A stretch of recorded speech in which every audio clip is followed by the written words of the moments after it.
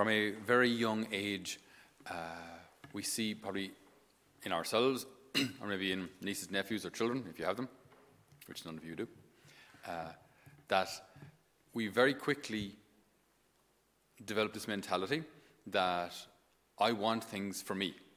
So I see ice cream, I want an ice cream for me.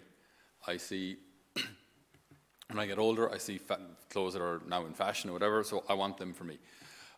When I get older again, I see a big house or a stylish car or whatever it is, and I want that for me.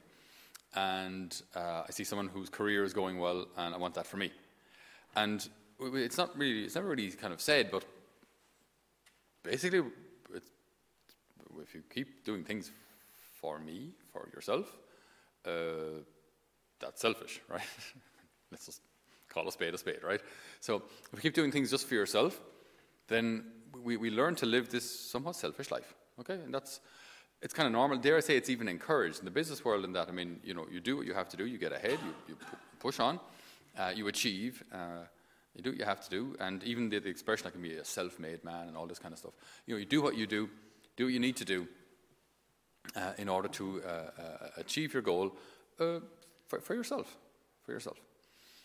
Now, what's interesting, if we look at Christmas, and then we look at something a little deeper in a second, if you look at Christmas, it's Jesus' birthday, but we get the presents.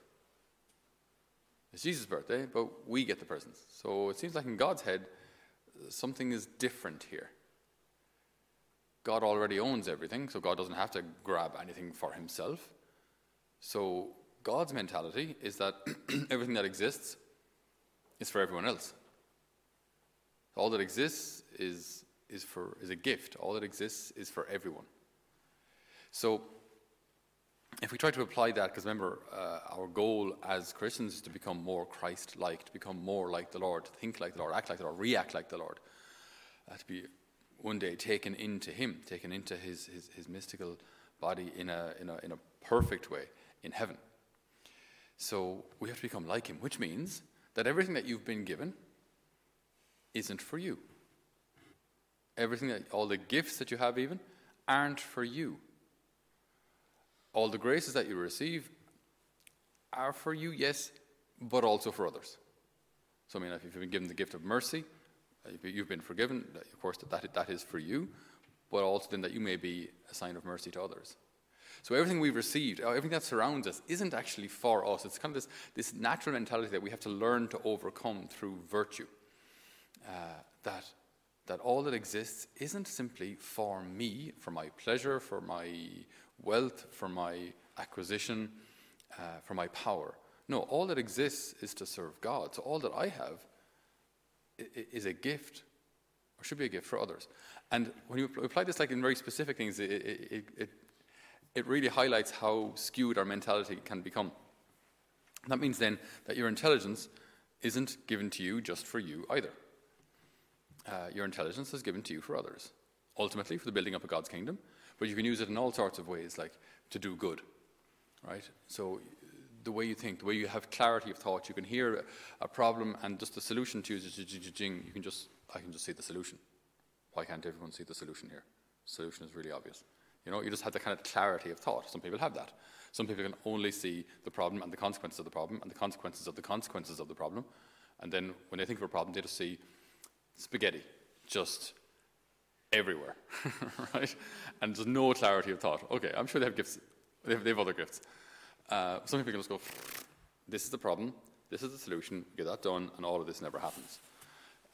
So using our gifts to build up God's kingdom. Musical ability. Again, I've mentioned this before, but the gift of music isn't given to you just for your daily 10-minute shower where you sing away to yourself.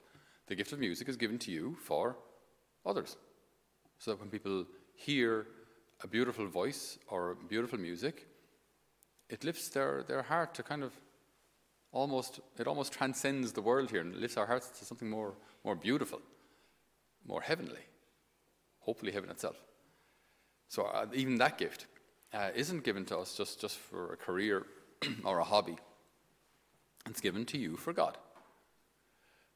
Dare I say a lot of these gifts are even on loan, because they're things we won't always have. Excuse me. Our minds will eventually not be quite as sharp as they used to be. Our bodies definitely will not always be as quick as they presently are.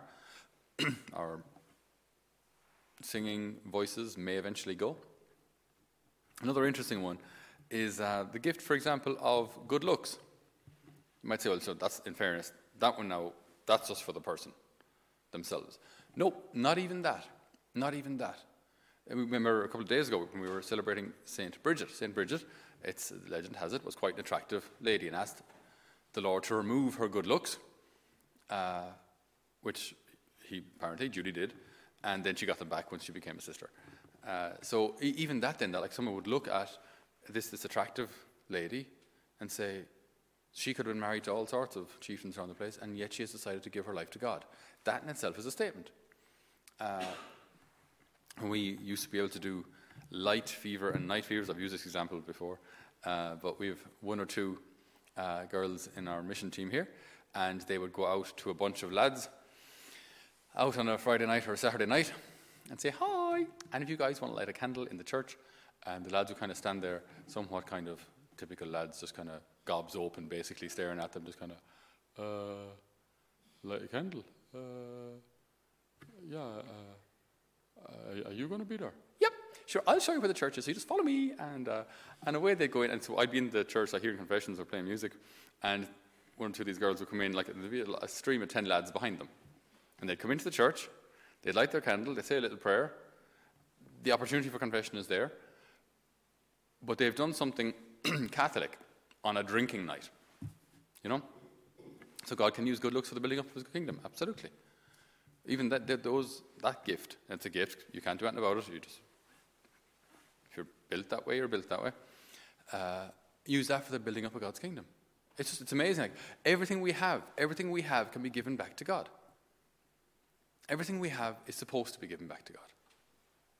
Because we're not supposed to grab on to anything. By the end of our lives, we should be free of all of these things. So that Jesus is our all in all, that Jesus is enough for us. So that we recognize everything that we have was a gift. Not for us, but for everyone else.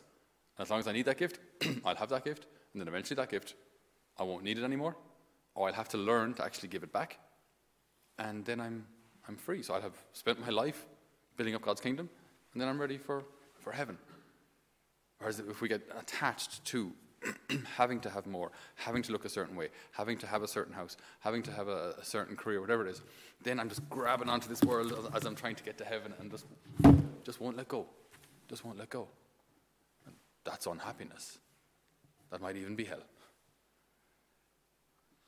So all that we have been given is for others. And in Scripture as well, it's always very, very clear that anyone who has received a special grace from God, a special revelation of God's presence, was also given a mission by him.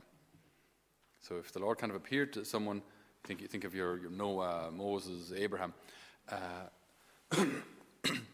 Joseph, anybody who receives a particular revelation of God is also given a mission. Have we not received a particular revelation of God?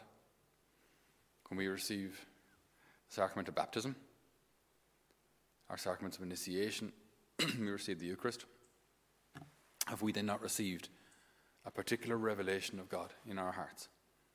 And therefore, are we not all called, like in our gospel today, to go out and witness to the power of the Lord, to the healing grace that only he can give? To whom much is given, much is expected. And the Lord has given us his very life. So we ask the Lord today to form missionary hearts, form our hearts to be missionary hearts, form new disciples, Lord, in the world, that your church may be renewed, that all may come to discover you as their Lord, their Saviour, and their God. Amen.